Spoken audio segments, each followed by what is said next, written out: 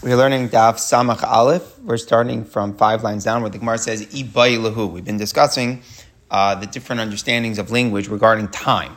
So if a person said, I'm not going to I'm not going to have wine today, it might be different if he said Hayom, Yom Echad, all these different ideas. If a person says Shabbos, it includes the Shabbos. We had Rosh Chodesh not being included in the month. A year goes only until Rosh Hashanah. If a person said a 7-year cycle, it includes the Shemitah. So now the Gemara wonders, what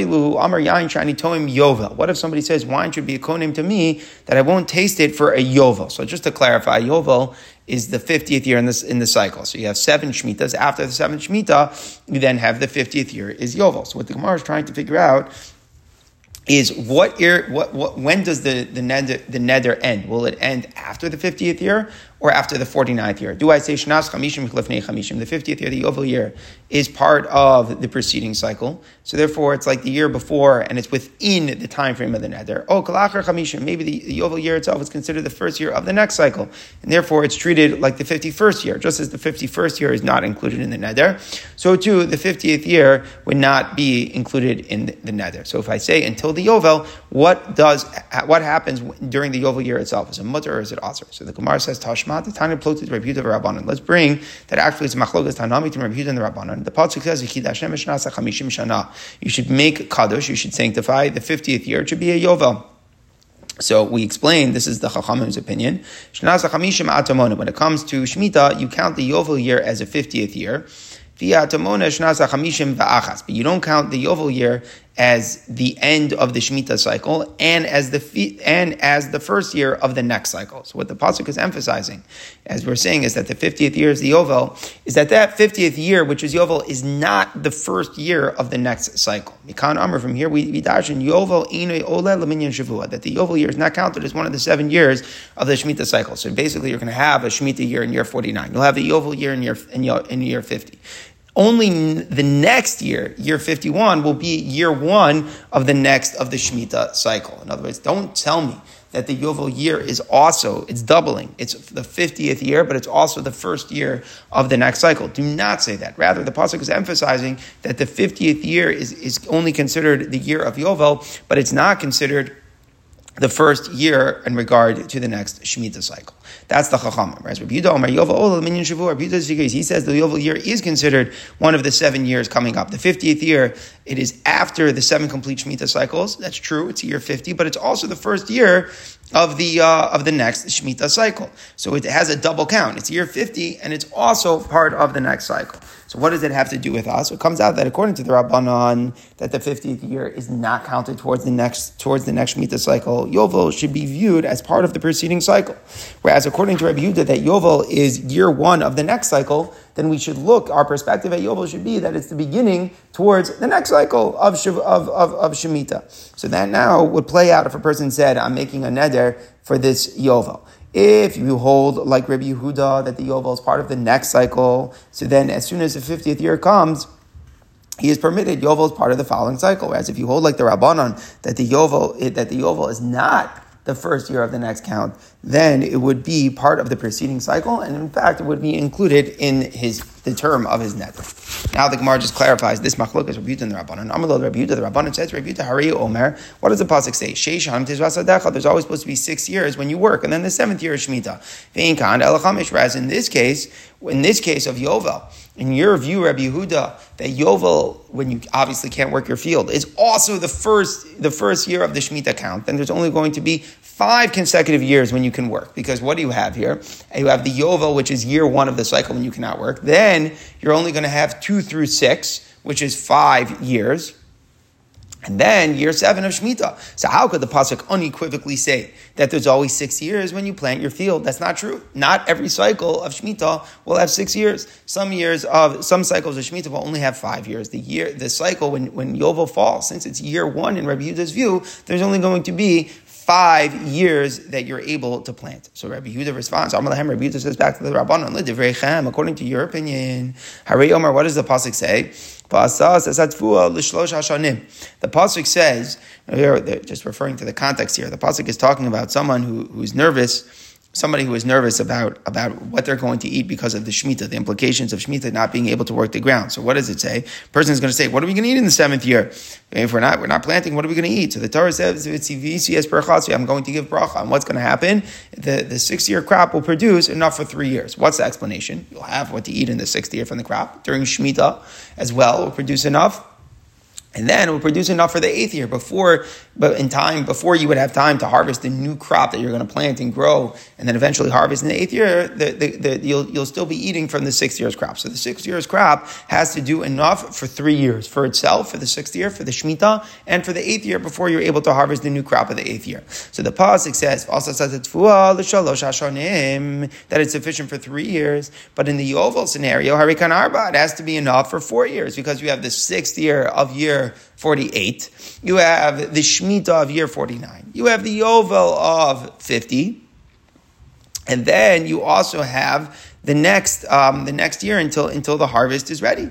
So it has to have enough for all of that. So that according to what you're saying, that difficulty should apply. What are we going to say, Eli? So in other words, the question is, how can the pasuk say there's enough for 3 years if sometimes there really needs to be, when Yovel follows the Shemitah, there are 4 years, and therefore the pasuk should have to guarantee that there should be 4. What do we have to say? You have to say the pasuk's not talking about all scenarios. When the pasuk says that it will be enough for 3 years, you're right. It's not referring to the scenario when there's going to be a Yovel. When there's going to be a Yovel in that cycle, in a Chanami, then there would actually have to be enough for 4 years. And the pasuk is only referring, when it says 3 years, it's referring to normal Shemitah cycle. So if so, so my pasuk also can refer to most Shemitah cycles. So in other words, what he's saying to them is, in the same way in this pasuk, we have to interpret that it's only talking about most years when it says that the bracha will be there for 3 years. So too in this other pasuk, we can say that it's only talking about most years. So in conclusion, Rabbi Yehuda Shita is that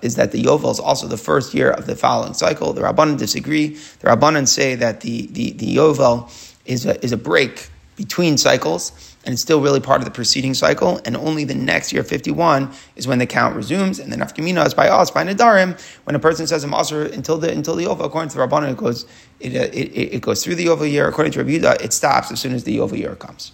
Okay, then we go back and we said Ada Pesach Aser. So we had different nuschos that we use in the Mishnah. A person says until Pesach, so then we said it only goes until Pesach starts. Ad Shehei Pesach is until Pesach is over. But what if somebody said Ad Pnei Pesach? So there's different things about what Ad Pnei means. Reb Meir said it's also only until Pesach. Rabbi Yossi said it's also until Pesach is finished. So what's the question? The question is, would a person use language in a way which would leave an uncertainty in their language? Ad Pnei means until the passing of something of Pesach. So if a person was comfortable using ambiguity in their words, which seems to be Rabbi Yossi, so we don't know which moment of Pesach passing he's referring to. Any moment of Pesach could be the Pnei Pesach that his Neder is referring to. We don't know what that is. So it could be anything. So we have to say that it's not practically permitted until the very end, when we are absolutely certain that at the very end, when we're absolutely certain that the moment of Pesach that has passed that he's referring to is gone. Whereas Rameir says a person would never get himself into such a complicated language. He would never do that. He would never use language in such a complex way, which we don't know which moment he's referring to.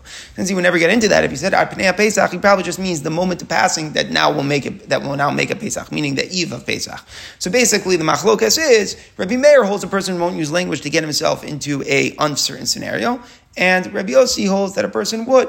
So therefore, practically, if a person says Ad Pnei Pesach, Rabbi Meir is going to hold it's mutter as soon as Pesach comes. Rabbi Yossi will say it's mutter only after Pesach. So maybe it's Rabbi Meir Savra. You see from here that Rabbi Meir holds let's fake a person won't bring himself into an uncertain position using language. Rabbi Yossi Savra Malanish let's fake. Rabbi Yossi holds that a person would. That's what it sounds like the machlokes is. But look at this Mishnah. Mishnah Kedushin. Misha Shnei Bite Banas. A person has 2 different sets of daughters from 2 different wives. So a person has 2 wives, and from each wife he's got 2 daughters. But Amar, and he says, I betrothed. He says, I made a kedushin, which a father can do. I did it for the gedola, the older one, to a certain person, he claims. But he says, I don't know him, gedola. I don't know if it was I don't know who. I just said for the gedola. So who's the gedola? There are different possibilities what he meant when he meant the older girl. Does he mean the oldest girl of the older set? Or he could have meant something different. Maybe he's referring to the younger set of daughters, the older girl of the younger set. Or maybe he meant A third possibility is the younger girl of the elder daughters. And how is she the older one? She's still older than the oldest of the younger daughters, so she could be an older daughter. So in this scenario, there are so many different possibilities of what he meant by being Mekadesh, the older daughter, and we don't know. There's total uncertainty from his words. So we don't know which one is married. So Kulun Asuras, all the daughters are also to marry anybody. Any one of the daughters might be the one that he was Mekadesh. In other words, his Kedushin was just for the Gedola. And it's unspecified. It's totally uncertain which one it was intended for. If so, they're all Asr. Except for the youngest of the younger. The youngest of the younger daughters, there's no way she could be called the older daughter. But besides for the youngest of the youngest of the younger daughters, all the rest of the girls might be included in the possibility that they were betrothed. And therefore, they are all forbidden to marry. These are the words of Rameir. Rabbi Yossi says, Kulan mutaras. Actually, all the daughters are mutter to marry other people. Chutz min agdolish v'gdolos, except for the eldest of the older daughters. In other words, we are certain that when the father is Mekadesh the Gedola, he for sure meant the one who is absolutely the oldest daughter, the one that unequivocally, no questions, it's like obvious that she's called the Gedola.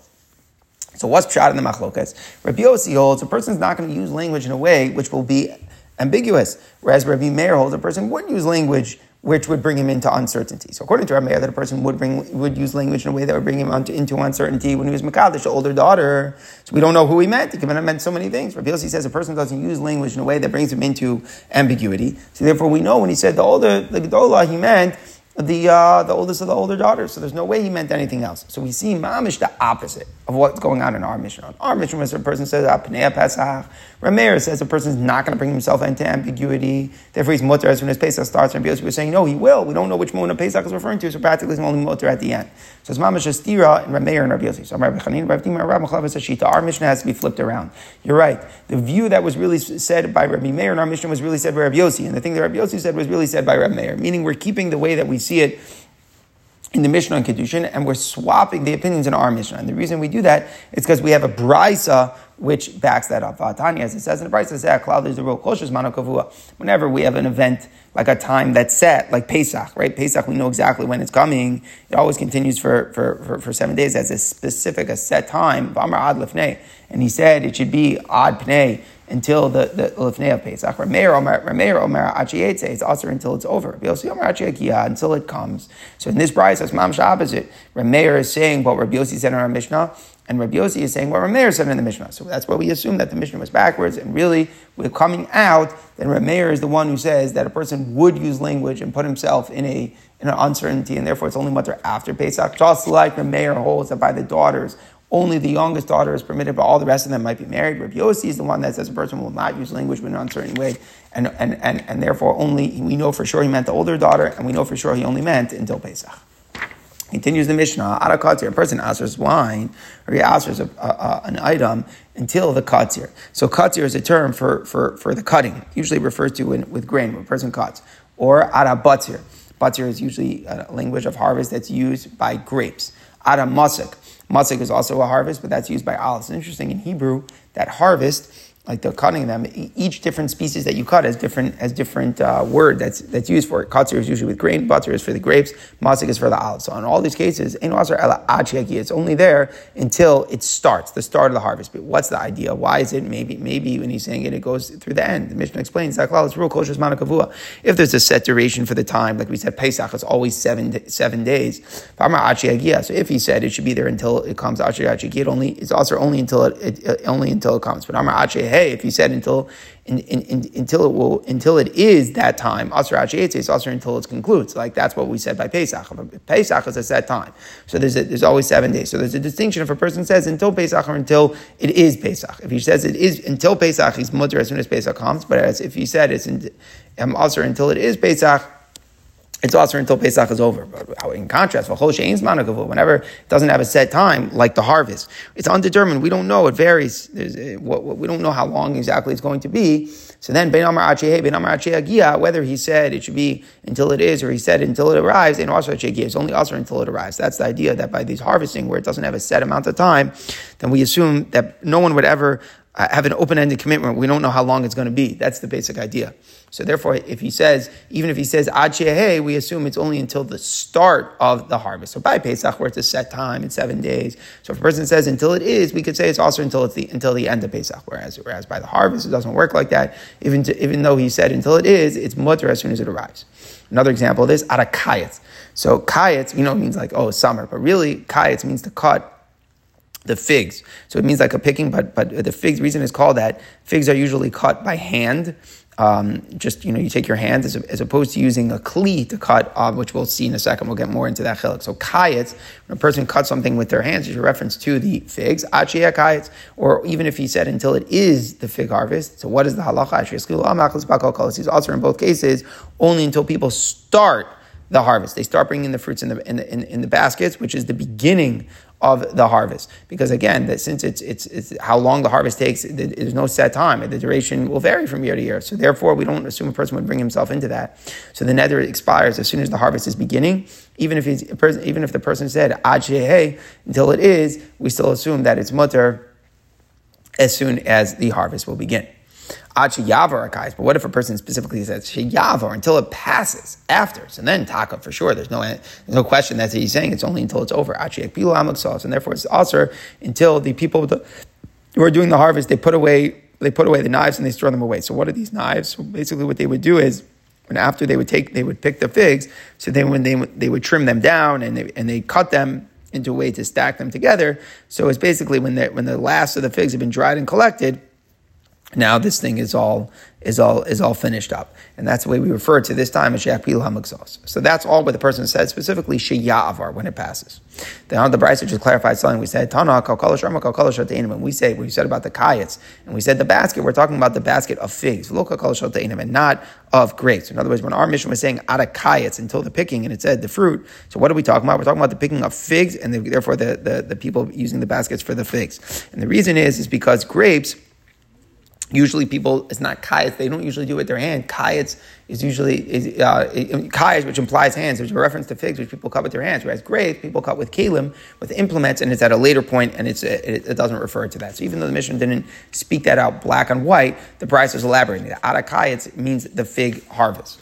Tanya, it says in a Brisa, hanodimi peros hakayetz, someone who said, I'm not going to have the fruits of the kayetz. So therefore we say the same thing. Kayetz means a reference to the figs, and also elab de'inim, because again, grapes are cut with a kli. The other view, Reb Shimon Gamliel Omer, anavim bechlal te'inim. No, grapes are included in the same category as figs. What's the pshat? My time Tanakama. What did the Tanakama hold? Because every te'inim mixed with miyad. He said figs are usually picked by the hand. Anavim mekaz miyad. Grapes are not picked by the hand. Grapes are cut from the vine using a knife. So therefore, kayetz, which is like picking with the hands, that only applies to figs, but not to grapes. Reb Shimon Gamliel savar anavim amikim adan mixas and biyada. Grapes as well. If the stem is totally dried out, sometimes you can use your hand and you don't need a cleave. So therefore, the neder can refer to grapes as well. So bottom line is, everybody agrees that kayetz has a lashon of hand picking. The question just are grapes included in that? That's a machlokes atanoim if grapes are ever hand picked.